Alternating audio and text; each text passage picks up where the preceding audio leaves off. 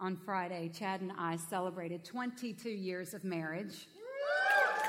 Thank you. I think we have a picture.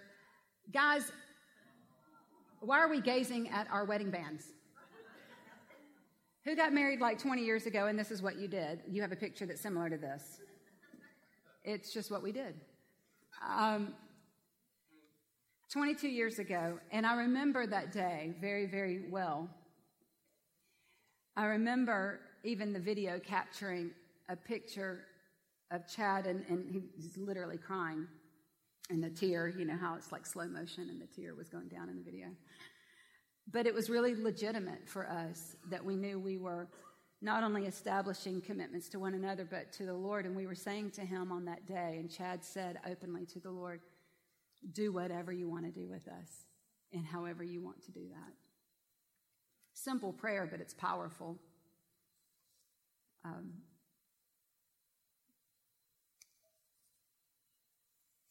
Today, Chad is in England, speaking there the message of Jesus. And today I have the privilege to be here speaking the message of Jesus. And it's not lost on me that my husband and I get to be in two different continents, but both declaring the truth of God on the weekend of our 22nd anniversary. When it comes to first fruits, there's obviously been some really great conversation and beautiful testimonies of what God has done with the practice and the honor and respect of first fruits. Today we're going to talk about why Jesus is referred to God's first fruit as his first fruit. And so to do that, we actually have to expose the practice of first fruits in its historical content. Because it's not just a Jewish thing. It was a festival that God said he has festivals. They are his festivals. And he says, these are the festivals I want you participating in. And one of those was the Feast of First Fruits. So let's talk a little bit about that. Some of this might be a refresher. And for some of you, this may be the first time you've ever seen this parallel. And I am so excited for you to see it, that I'm legitimately asking the power of God to so take my tongue and put himself on it. Because I want you to see and experience the largeness and the intention of your Father. So during the times, well, even now, but at that point, the days of Jesus, they were practicing first fruits, and it came because of a Levitical ordinance. Okay? So let's go first to Exodus 23:19, just to set some background for us, and then we'll take a look at Leviticus. But first, Exodus 23:19. Bring the best of the first fruits of your soil to the house of the Lord your God. And the next one, do not cook a young goat in mother's milk. But bring the best of the first fruits from the soil. I mean, like he's being very specific. Okay, and then Leviticus 23:11. He is to wave, this is the priest. The priest is to wave the sheaf before the Lord so it will be accepted on your behalf. He's talking to the children of Israel. You're to practice this and do this because the priest is going to wave the sheaf before the Lord so it will be accepted on your behalf. The priest is to wave it on the day after the Sabbath. That timing is important, and we'll discover why in a few minutes. Okay, so let's just set the scene, all right? So a priest would, there would be Passover, all right? And many of us can place Passover because Passover was a celebration that honored the children of Israel coming out of Egypt. Because if they did what the Lord told them to do and took a lamb, and the best lamb, an unblemished, spotless lamb, and took his blood and put it on their doorpost, then the angel of death would pass over and they would be saved. Right? And so from that point on, they were told, by God through Moses, from this point on, we will always celebrate the Passover, right? And so now, here we are. It's the days of Jesus. They're still celebrating the Passover just like they've been asked to generations and generations and generations prior. There's a lot of people there celebrating the Passover in Jerusalem, okay? And so what would happen in a festival like this is you would have Passover, and then the next day was called a high day, a Sabbath. That was a high day. That was meant to be a special day that you were supposed to treat it like a Sabbath. You weren't supposed to work. But it was a designated Sabbath. And then the next day was the traditional weekly Sabbath. So you had 2 Sabbaths in a row. So Passover, celebration, high Sabbath day, and then the weekly Sabbath. And then the next day was the first day of the week. And on that day was the beginning of the Feast of First Fruits. Okay? And so on that day, what a priest would do is they would go to, typically at this point it was a designated area of barley. And they would go and they would pick a sheaf out of the barley and they would bring it into the temple. And the priest would stand there and he would, before anything else happened to that barley grain, he would hold the sheaf up to the Lord in front of the people and he would wave it. And he would say, it was called a wave offering. And he would wave it and he would give thanks on behalf of the people to God and saying, we believe that this is representative of all the rest. This right here is representing all the rest. And before we even touch any of the rest, we're coming to you. The interesting thing is that you know how harvest can be, soil, rain, sun. Sometimes it's not always completely ready on a specific day, right? Sometimes it's ready a couple of days before, you thought, a couple of weeks before. But on this particular festival, they did not touch that barley grain. So whether it was still green and not quite ready yet, or whether it's been sitting on ready for about a week and a half, we got some bread to make. It didn't get touched until the Feast of First Fruits started, and the priest would take the grain and wave it, and thanks would be given. Okay? So that's a bit of the context for that. It was understood that no one would touch their grain until the priest had given thanks. So let's walk on a little bit more, and let's just remind ourselves of the obvious passage where Jesus is referred to as first fruits. It's already been read this morning, but let's go ahead and read it again. 1 Corinthians 15, starting in verse 20. But in fact, Christ has been raised from the dead. He is the first of a great harvest. See that metaphor being used, that symbolism that Jesus is serving? He is the first of a great harvest of all who have died. So you see, just as death came into the world through a man, now the resurrection from the dead has begun through another man. Just as everyone dies because we all belong to Adam, everyone who belongs to Christ will be given new life. But there is an order to this resurrection. Christ was raised as the first of the harvest. Then all who belong to Christ will be raised when he comes back. Oh, okay, so this is where I'm just so excited about, like getting to heaven one day and seeing the DVD that gets played about what things really looked like in a moment. I'm thinking about the day that Jesus was inspected, that day of Passover. See, fathers, Jewish fathers were gathering their family's best lamb. And if they didn't have a best, they went and purchased a best, because they needed to come and represent their family and take it into the temple. That's where it would be inspected first. Had to make sure that this isn't something that you're trying to pass off as pure and good and right. It had to be inspected by the priests. And so the priest would sit there and he would inspect this lamb, and then if he deemed it unblemished, spotless, perfect, the best, then he would sacrifice it. And the sins of that family would be atoned for. See, while that's going on, Jesus is being inspected. Not only in the natural is Pilate inspecting him and finding no fault in him publicly. I find no fault with him. The Father in heaven was inspecting Jesus as the Lamb of God, finding no fault in him, perfectly spotless, sinless, so that he could be a proper sacrifice. What man was doing was just temporary, but what God was doing was going to be eternal and permanent.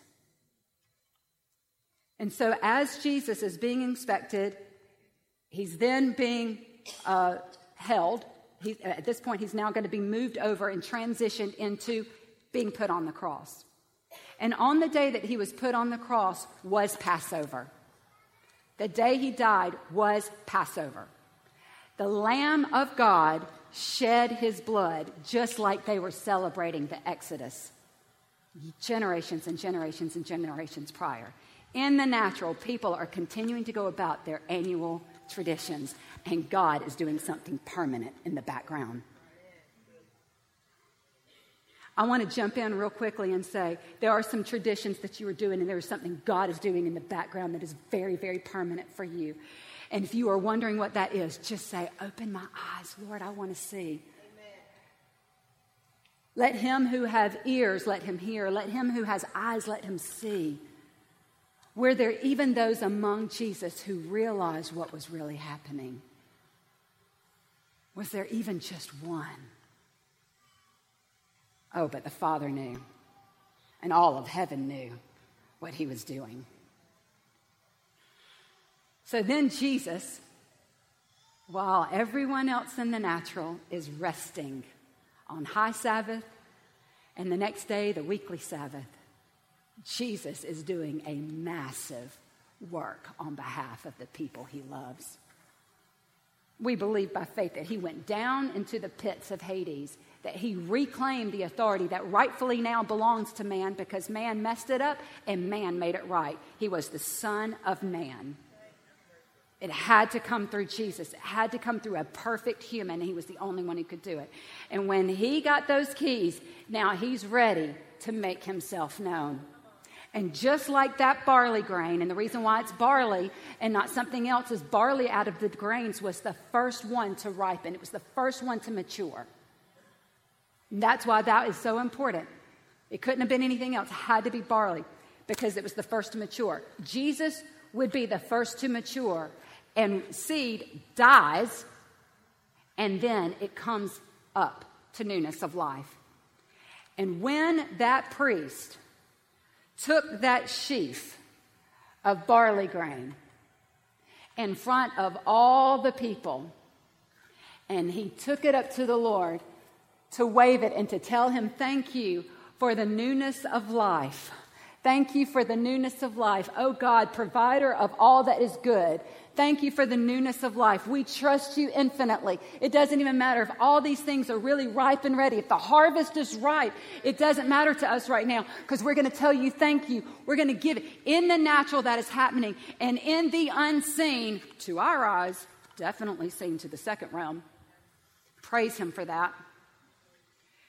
God is pulling up his first fruit out of the ground. And he is bringing it up for everybody to see. And he is waving it back and forth. And he is saying, he's the first of many. He's the first of many. He's the first of many. There's an entire harvest that is yours. But this is the first of many. That is the power of Jesus as our first fruit. And if you've said yes to that first fruit, you are part of the many. This is the intention of our God. This is the activity of our God. He is always doing things behind the scenes that is so important, so permanent, so valuable, so necessary. Our lives matter not at all had it not been for the resurrection of the first fruit. So what does that have to do with me bringing a tithe? I'm not a farmer. I do not trade and barter my barley. I live in 2019, and I didn't choose that date. The Word of God tells me that there's a time for man to be born, and there's a time for man to die. There must be something important about God bringing you into the earth at this time. At this time. He's not offended with our ignorance. He loves to help. He's an amazing teacher. He just wants that openness of heart. It's what he's asking for. And so maybe in our ignorance we say, I respect that. I love that. But help me know how that connects. How do I bring this to you? I may not have a barley field, but I have a bank account. I have a job that puts money into my bank account. And I can trust my barley field. And I can even be tempted at times to relabel.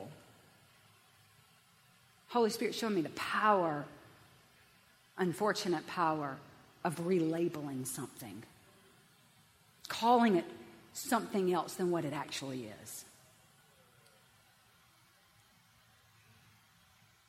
What if a family member back in that festival time had said, listen, our grain has been good for about a week and a half now, going on 8 days here, 10 days, and all my family came in to Jerusalem because I'm the only one who lives here. Everybody else lives out in Saskatchewan, and they've all come to live in my house for the week of the festival. None of them brought anything. I don't know why, they just expect for me to take care of everything all the time. My gosh, what am I just made of? Barley? It's right, it's good. We love the festival. Oh my gosh, that's why we're all here. It's because we love the festival. And we honor the festival. That's why we're all here. Again, that's why they came from Saskatchewan to be here. It's because we actually really respect the festival. And oh, don't I love it when the kids and I make sure that I have cleaned their robe, because you know how the children are when they're running up and down the streets of Jerusalem. So we just make sure that we're well presentable when we come into the temple, when the priest goes to wave the wave offering. And then I'm just sitting on pins and needles because my roast is cooking over there at the house. I need to get the barley going because all the people need to eat. You know what? I bet it's not a big deal because I have a really great regard and really great respect for all that's going on. It's evident because I've got people coming into my house and I'm taken care of. It's probably not a big deal if I just go on into the barley field right now and pull what I need, because, relabeling, I need to be hospitable. I have the gift of hospitality. And you know what? How unloving is it to not feed the people that have come into my home? That's not even love. That's not even kindness. And you know what? Yes, Jehovah, Yahweh, would have his people be kind. I can't even be kind if I can't even be hospitable. It's not a big deal. The Lord knows that I know he has it anyway. So I'm just gonna pick what I need,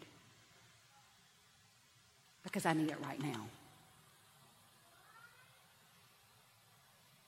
That was actually so looked down upon, not because somebody went out of order, but because someone was saying, it's not important what you need from me, God, and it's not important for the appointed time that you've said you needed from me. What's important is what I've needed. And if I need to relabel it in order to satisfy what I need and use some of your own language to do it, I will.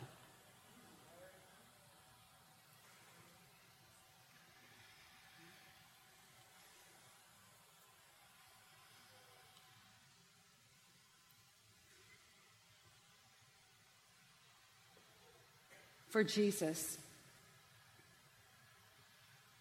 to be presented as the first fruit. All of heaven, I can just imagine this celebration, can't you? I do kind of wonder, was there like a public service announcement in heaven? Did everybody know about what was going on? Did all the angelic ministers know what was going on, or was that just for a select few for a time? Did some of them wonder, has Jesus died permanently? Is this over? What happened? And then overly excited to see that he's being raised from the dead? I don't know. But I can tell you this. When it happened, when Jesus was pulled up from the ground, out of the ground, and exposed to the whole world, and Ephesians even tells us that he was exposed to every demonic force and every principality. Hey, by the way, all demons and principalities and evil dwellers in hell, Jesus is the victor. A celebration that was to be, I can only imagine. And see, that's actually in line with what Feast of First Fruits was. It was a celebration of a harvest. It was to say, even if it's green right now and I can't really tell, or even if I'm unsure if the locusts are going to come and eat this up, I'm going to go ahead and celebrate and tell you thank you. I'm going to have an attitude of celebration. I love the Ramoses video, because one of the things that they said was like, even when we didn't have a whole lot, we did something to celebrate, because we just knew it's coming. It's going to come. And I'm not a fan of pretending. I actually really hate that. So then if the Lord ever exposes that in me, I really am disgusted and felt by it, because I'm like, oh, I hate that. That's disgusting. I participated in pretending. Like, nobody wants that. Listen, if you can...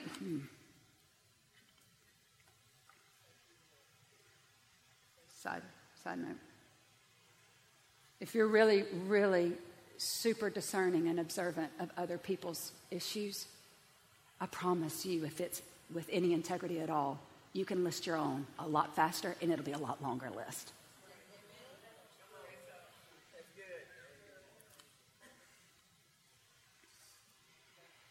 So I'm not a fan of pretending.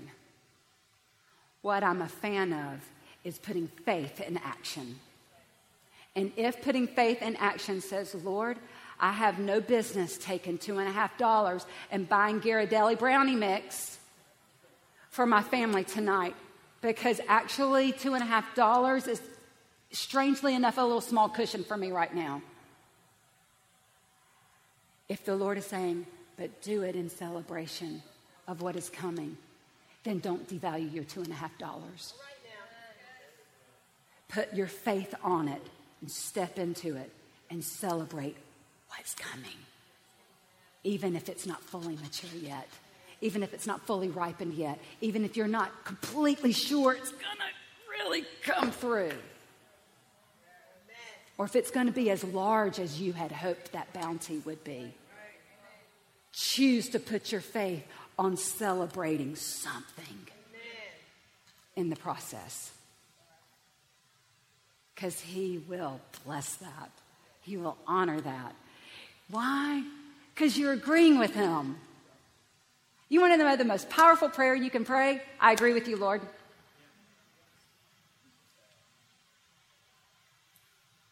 You want her well? I agree with you. You want her to have great thought lives? I agree with you. You want abundance in her life spiritually, and then it begin to manifest in other areas of her life in favor? I agree with you. You want to do a great work of purging? I agree with you. You want to be present through it all, even in the most difficult of times? I agree with you. Do you know how powerful that prayer is? So when you are celebrating and bringing your tithes and offerings unto the Lord, into the storehouse, into the temple, what you are saying is I agree with you. I agree with your ways. I agree with your thoughts. I agree that you did something that was far greater than anything I could do. Like, with all due respect, I can't pull Jesus out of the grave. He's never, ever, ever going to ask you to do something that he has not already done. There is no God like him.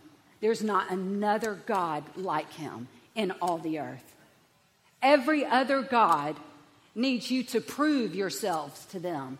Our God has completely proven himself to us and then just asks for a response. That's who our God is. And when you come to him with your tithes and offerings, you are coming out of faith with a response that says, I agree with you. I agree with who you are. I agree with the value system you have. I agree that you're trustworthy. And I agree that you are going to empower me to actually follow through in love out of obedience for you. I agree with you. And so I want to bless us to be those who quickly agree with him and that it look like something in our lives. Holy Spirit said to me this morning when I got up, I actually went to verbalize something about this message. And I felt this check from the Holy Spirit. You would think that would be a fine conversation, right? But I felt this check from the Holy Spirit to say, you're about to have some first words with me. What is the best first words you can bring to me? Is thinking through more about this. Your best? And I immediately, all that, I guess that was kind of a conversation, but in his grace and goodness and mercy, my tongue didn't actually say anything yet. Private conversation. And I said, you are worthy of it all. And I began to put praise on my lips as the first fruit of my tongue today. The reason why our provision is such a big deal in first fruits is because it's the thing that we're probably the most tempted to need in order to supply for ourselves. It actually shows the most evidenced area of trusting God. That's why it's important. And with that said, let me challenge you to give him the best of every area of your life. The best part of your tongue, the best part of your actions, the best part of how you serve someone. What if we began to look at the first thing that we did? As soon as I get into my car, what's the first thing I'm going to do? Am I going to turn on the radio and listen to the news? What's the best I could bring to him when I'm bringing him my first? And so I want to bless you this week to get extremely practical about what that looks like and allow the light of the Holy Spirit and his counsel to explain and show you and work with you and talk with you and counsel you in all the different ways that your first matter to him, because his first mattered to him. His first mattered greatly to him, and we want our first to matter to us for him. If you'll stand with me, I want to pray for us. And prayer servants, if you would like to come on down as I release a blessing. If you would like to just come to a prayer servant and honestly just be encouraged, be blessed by another sister or brother in Christ, another representative of the many. If you would like to just simply walk forward and be blessed and say, I want to receive a blessing to be practical in giving God my firsts this week.